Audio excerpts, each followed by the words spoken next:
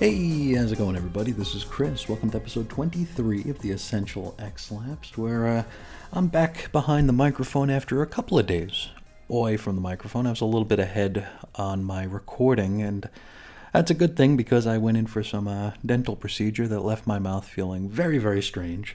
So I was able to keep everything going without too much discomfort and too much just really unpleasant to listen to, or I guess even more unpleasant to listen to audio antics from yours truly here.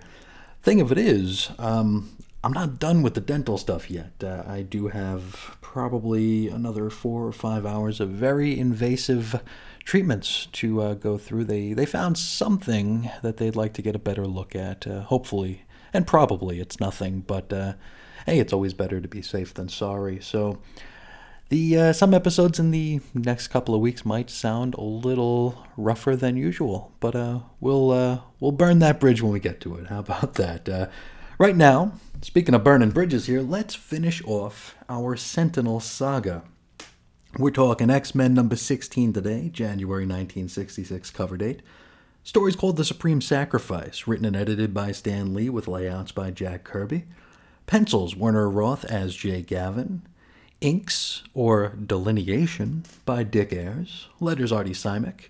Colors, probably someone with an overabundance of pink and purple crayons. Cover price, 12 cents. Now, let's get into it here. We open with a splash page that kind of resembles the cover of X Factor number 6 from July 1986 cover, only with the Master Mold's head in the middle instead of Apocalypse. And the X-Men, they're even in similar, though not identical, poses. It's pretty cool to look at. It's interesting. Anyway, our story kicks off with the revelation that Professor X was, in fact, able to return his astral form to his physical husk. Now, he recalls the events of last issue. His X-Men are trapped inside the fortress. The Sentinels, of course, are bad news. And, we all know how we got here, right? Just then, the fortress begins to sink back into the ground, hidden under that field of crabgrass. And Xavier laments the fact that now his students are completely cut off from him. Is that a fact? I mean, all it takes is some dirt and metal to interfere with the most powerful mutant mind on the planet? I guess it's too bad he doesn't have like a portable Mento helmet to help amp himself up. Now Xavier realizes that the best thing he can do now is to head back into the city where he can study that fallen Sentinel back at the TV studio and attempt to deduce what made it go kaput. And so he drags himself all the way to the nearest highway where he psychically flags down a ride back to town. Now the fellas who pick him up think to themselves that it's almost as though they're being forced to obey, and, of course, they are. Meanwhile, the X-Men are trapped in a glass globe where the gravity is so strong that they can barely move. Now the globe is being carried by the Sentinels into some sort of control room. Now Cyclops attempts to loose an optic blast, but it doesn't even make a mark on the bauble, and I guess it's lucky that it didn't ricochet either, because that would have probably cooked them all. Now Jean tries to levitate, but cannot. Kid Cool then decides to craft an icy battering ram to press out both ends of the globe. And so he does his damnedest in order to fill the space with ice. Only the glass proves to be too strong and his rod shatters. And Bobby laments the fact that he failed at the team. Cyclops assures him that he didn't fail, and over the course of 2 sentences refers to Bobby as both boy and man. Now, Bobby only gloms onto the fact that Scott called him a man, which is apparently the first time anyone has referred to him as such, which is, it's kind of sad. Let's head back to the Master Mold, where they're done with Hank, who spilled the beans on some of the finer points of his origin story last issue, and so he's going to be deposited into that glass bauble thingy with his teammates for the next little while. Now, Boulevard Trask, he's still putting up a struggle regarding the part the Master Mold expects him to play in the next phase of the plan. Master Mold decides to illustrate just how powerless old Trask is by demonstrating his disintegrator beam. Now, MM fires a blast at a machine that kinda looks like the one Reed Richards borrowed from the Watcher right before the wedding. MM tells Trask that he'll wipe out the nearest city if Trask doesn't comply. And so old Bully doesn't really have much of a choice here. He agrees to aid the Master Mold while thinking to himself what a fool he has been. He also wishes that the X-Men were here to help him, so the worm has certainly turned. Back to the TV studio. A bunch of officers are standing around the fallen Sentinel, and the fallen Sentinel is actually 3R, by the way. It's it has a little logo on its belly. Now, the officers recount the events of X-Men number 14, and those events were that Trask created the Sentinels. Then the Sentinels took him prisoner. Our lead inspector wishes he knew why and where they took Trask. Just then, Professor X is carried in on a chair as though he's like Caesar or something. It's pretty funny. Now, he suggests that he could be of assistance, and the inspector says, hey, we'll take any help we can get because we haven't the foggiest idea what's going on. And so Charles holds his temples and, as far as the officers are concerned, he just stares at the Sentinel. The inspector rightly thinks that this is ridiculous and proceeds to call the prof out for it. Now, Xavier, thinking he was interrupted by Bobby Drake or something, tells the inspector to shut up at his face. And then it hits him. Now, the reason that the Sentinel went kaput was due to signal interference.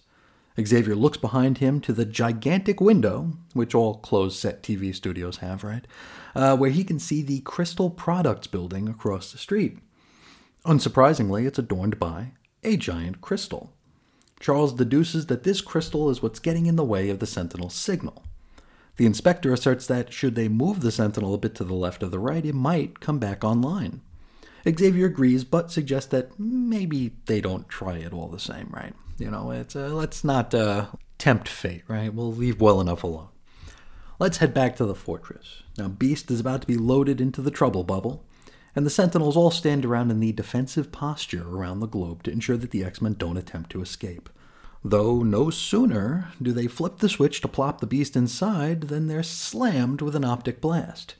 It's actually pretty adorable. Cyclops nails one so hard that it causes like a weird domino effect reaction with it. Just tangles all the Sentinels up. Cyclops leaps out, commenting how lucky it is that the Sentinels move so slow. And wasn't he surprised 2 issues ago about how fast the Sentinels moved? Oh well. Warren flies out of the bubble with Jean, and I guess we can assume that Bobby made his way out too, though we don't see him physically leave. Cyclops blasts the bubble lever in order to make sure it can't be sealed ever again, even though the X-Men are all outside the thing anyway. From here, we get a load of tandem offense from our teenage heroes. Jean TKs Sentinel number 7's arms while Iceman ices up the floor neath its feet. Scott throws Hank over his shoulder, and the kids all rush toward the Master Mold. But not so fast, mutant zombies, because the Sentinels all stand in a line and level our heroes with the Care Bear stare. Well, a concentration of stun rays anyway. Now, working together are Sentinels S, T, 1, 6, 7, and 8. So it's nice to see lettered and numbered Sentinels working together despite their vast, vast differences. Now, the Sentinels go to prepare to smash the X-Men one final time when they all topple to the ground at once. But how can that be? Well, you see, flying overhead at that very moment are Professor X and the police. And with them is a giant pink crystal. This thing is huge. This is a ridiculously sized crystal. The officers don't know why they're even here, considering that below them appears to be nothing more than a field of crabgrass. Xavier insists that this is where they must remain. Now, the officer wants to put up a fight, but cannot, since someone in Washington, D.C. advised him to do whatever the creepy bald staring man said. So I figure that's got to be our pal Fred Duncan, right? We haven't heard from him in a little bit. Stands to reason. Just then, the fortress rises and somehow fires a barrage of tornadoes skyward. Now, the cops want to pull back, but Xavier insists that they press on, claiming that they're really in no danger. And what do you know? The chopper trudges on, KOing the Sentinels who are controlling the tornadoes, rendering it, safe. Back inside, the X-Men reconnoiter, Beast included, and head toward the Master Mold. But then, the lights go out. The barefoot Beast's bare feet feel the energy of a tremendous machine right below them, so they deduce that they gotta work their way downwards. Speaking of which, we rejoin Master Mold and old Bully Trask as he's about to create 8 brand new Sentinels. Now, you might think that he's frantically screwing on machine limbs and soldering circuits, but no, he's actually stood before 8 electrified pods where the bad bots will simply manifest. Now, as Trask toils, he realizes that this system is a little too perfect, and that eventually Sentinels will outnumber humans, and when that happens, it'll all be his fault. Now, as the first 8 Sentinels begin to take shape, Bolli removes his protective gear and proceeds to smash up all the machinery around him. The Master Mold is quite displeased, but, he's a machine that sits all the time. There really isn't a whole lot he can do about it. The machine goes foom just as the X-Men are about to enter the room. Cyclops suggests that, hey, you know what? Maybe someone did their job for them. Angel worries that Dr. Trask might be injured. Beast kind of shrugs with a, sucks to be him sort of response. But then, just as the place begins to fall to pieces, immense waves of heat pour out which bombard poor Bobby. Beast hoists Bobby up with his butt and proceeds to walk out on his hands. Now you see Bobby's too slippery to hold by hand, and Hank's butt is widely known for its friction, and it's also just plain wide, so it's a good thing. Over the course of the next 3 pages, the X-Men make their escape from the fortress, dodging obstacles and flame. Professor X looks on while his students escape back to the surface, while shielding their presence to all the officers on duty, and then the fortress explodes. The Sentinels are out of commission forever. We go deep into the rubble where we see Bolivar Trask laid out on the chest of the Master Mold. And we close out with the tease that there's a menace waiting at the mansion for our heroes. Next episode we will name that menace, and it might be someone we recognize. But that's a discussion for next time. Now, I think I'm going to mix things up a little bit here by giving some brief thoughts about the issue before we go into the letters and the bullpen and all that good stuff, because I guess I'll pull my Stan Lee card here. By the time we get through the rest of the issue, I've already forgotten what we've talked about insofar as story.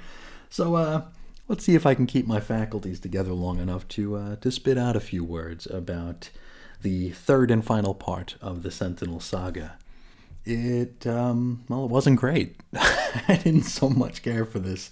The Sentinels, I can kind of take or leave the Sentinels. There have been some great Sentinel stories, but there have also been some not so great ones. And this first one really isn't that great. I like that it adds so much to the lore of the X-Men because, the Sentinels are a huge part of what's to come. The whole fear and hate thing is deeply rooted in the Sentinels here. And that's even to the current year stuff here where we're dealing with post-humanity, Sentinels, and Nimrod, stuff like that.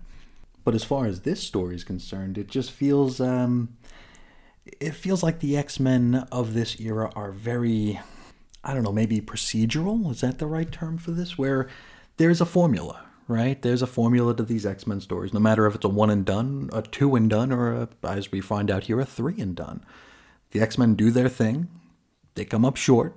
Then Professor X does something that wins the day. I think this might be a trend that maybe puts me at odds with a lot of the contemporary readers of the day, where a lot of them were very, very pleased to see Professor X take such an active role and always be the problem solver. And a lot of our letter hacks, or a few of our letter hacks, have even cited Professor X as being their favorite character, which, I really couldn't imagine that at any point in time, considering Professor X even in the top 10 of my favorite characters.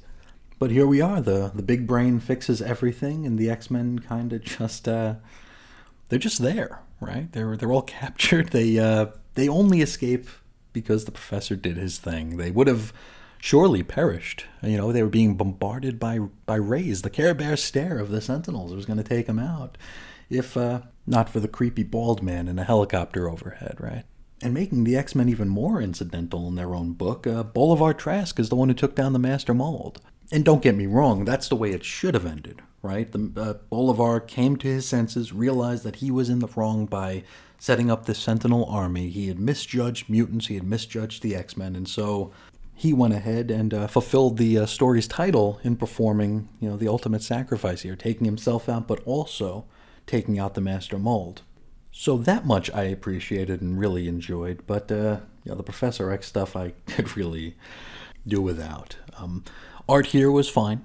The X-Men book is, I think it's going to be a little while before we really get amped up about the art. It's kind of just the house style. If it's Kirby, if it's Werner Roth, it's just the house style right now. Nothing to get angry about, nothing to get very excited about. It's just kind of there. It'll be interesting to see how things go when Kirby leaves the book, not too long from now, and leaves it completely in Werner Roth's hands. But we'll get there when we get there. Overall, I'm happy to have this one in the rear view.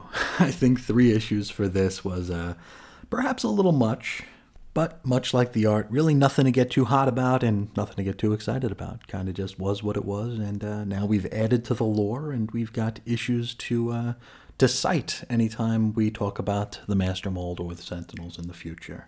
Is it worth actually, sitting down with and reading? Maybe. I mean, just don't expect anything to rock your socks, and I guess you'll be fine. But that'll do it for my thoughts on this issue, and hey, how about we hop into the letters page now? Alrighty, we're going to kick things off with Alex from Tennessee, who is another one of the smartest people in the room. Now, he claims that Stan's use of the term Homo sapiens really disturbs him, and claims any student of Latin should be equally disturbed. He states that it means, literally, wise man or sensible man. States that the plural of the term is homines sapientes, or sapientes. I never took Latin. He takes issue with Stan's made-up term homo superior as well, claiming that this means higher man, and that the plural would be homines superioris. So Stan is both incorrect and just a Latin phony, I suppose, which, I mean, these are comics, right? Is that, I thought that these were comics. Anyway, Stan is he's totally embarrassed here. He now knows that everyone is going to know that he only took 1 term of Latin back in school and didn't do that great, apparently. So I hope you feel good about yourself, Alex in Tennessee. I guess, I don't know. John in Colorado. He says that the 2-part Juggernaut tale was a masterpiece. He wants to see the Beast in a tighter costume. Okay, then. And of those costumes, he would like to see them go back to being black and yellow instead of blue and yellow. And he wants the X-Men to go monthly. So we got a few things here. Anybody want to guess which of these Stan is going to mention in his reply? Is he going to talk about the Beast's tighter costume, or the color of the costumes, or the fact that the book went monthly? Boy, I wonder. Don in Maryland. The X-Men are the greatest things in comics history, and he got in trouble for reading an issue in school. You see, his teacher confiscated his copy, but was later seen reading it herself. The teacher gave it back to him at the end of the day. Now, Stan, he says that he would have rathered she kept the book to prove that she's a real Marvel madman. Hugo in Kentucky. Now, he was listening to WLS radio from Chicago and was shocked to learn that the DJ, Art Roberts, was a member of the Merry Marvel Marching Society. And this is what finally put him over the edge to send in his buck to join as well. Now, he also brags that he owns 252 Marvel comics, and, geez, could you imagine what those things are worth right now? I mean, wow. Now, Stan wonders if Art Roberts might demand a commission from Hugo's dollar, and I wonder how much of that dollar it would be. Tommy in Maryland. He thinks Warren Worthington should be embarrassed to use the name Angel, and wonders why he uses it. Really? I mean, he's got wings, dude. Stan says if flying around in his X-Men costume doesn't embarrass him, then the name won't either. He also informs us that all the gals in the bullpen think Warren's a real pussycat, and I don't know what that has to do with anything, but we'll allow it.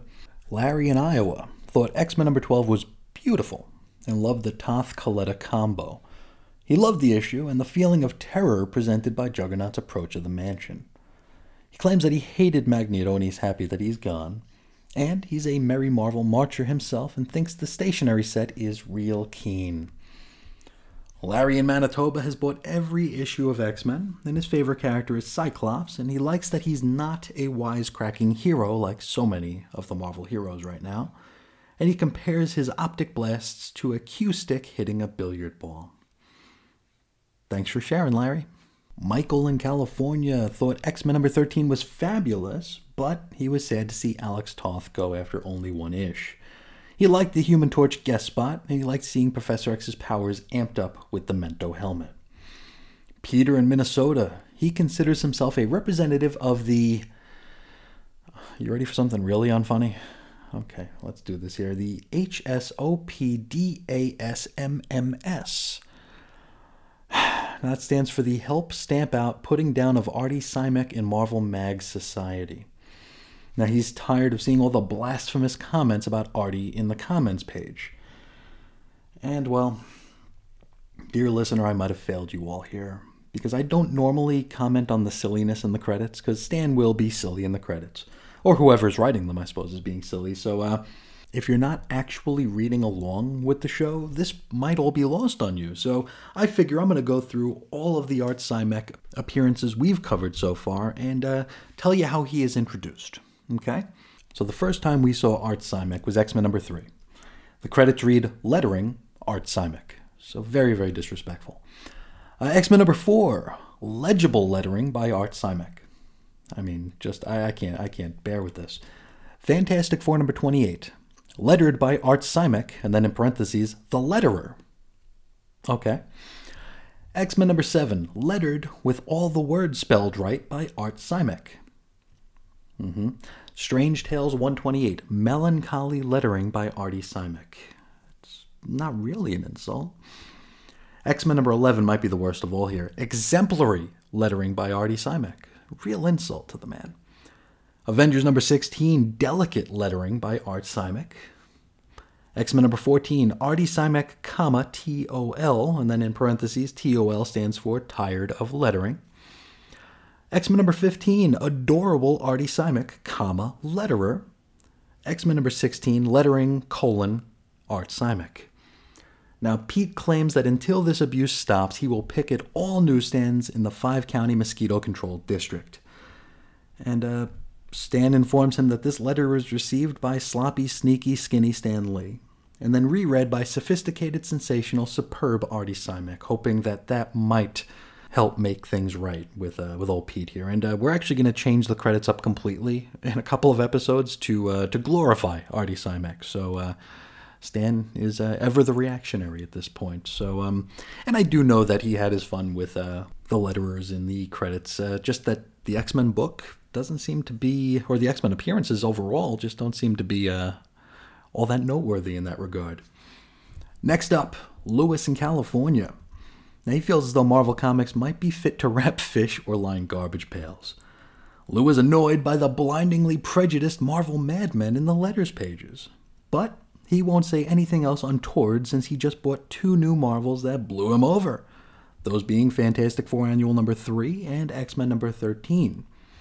Now, he says that Fantastic Four Annual number 3 wasn't the best annual ever, but it was the best 1965 annual. He thought that the plot was thin, but loved all the cameos, which is pretty apt, if you ask me. That's basically how we came away from it, right? And he was happy that it reprinted Fantastic Four number 6, since he no longer owns it. And he thought X-Men number 13 was outstanding, and would like to see Joe Sinnott get more work.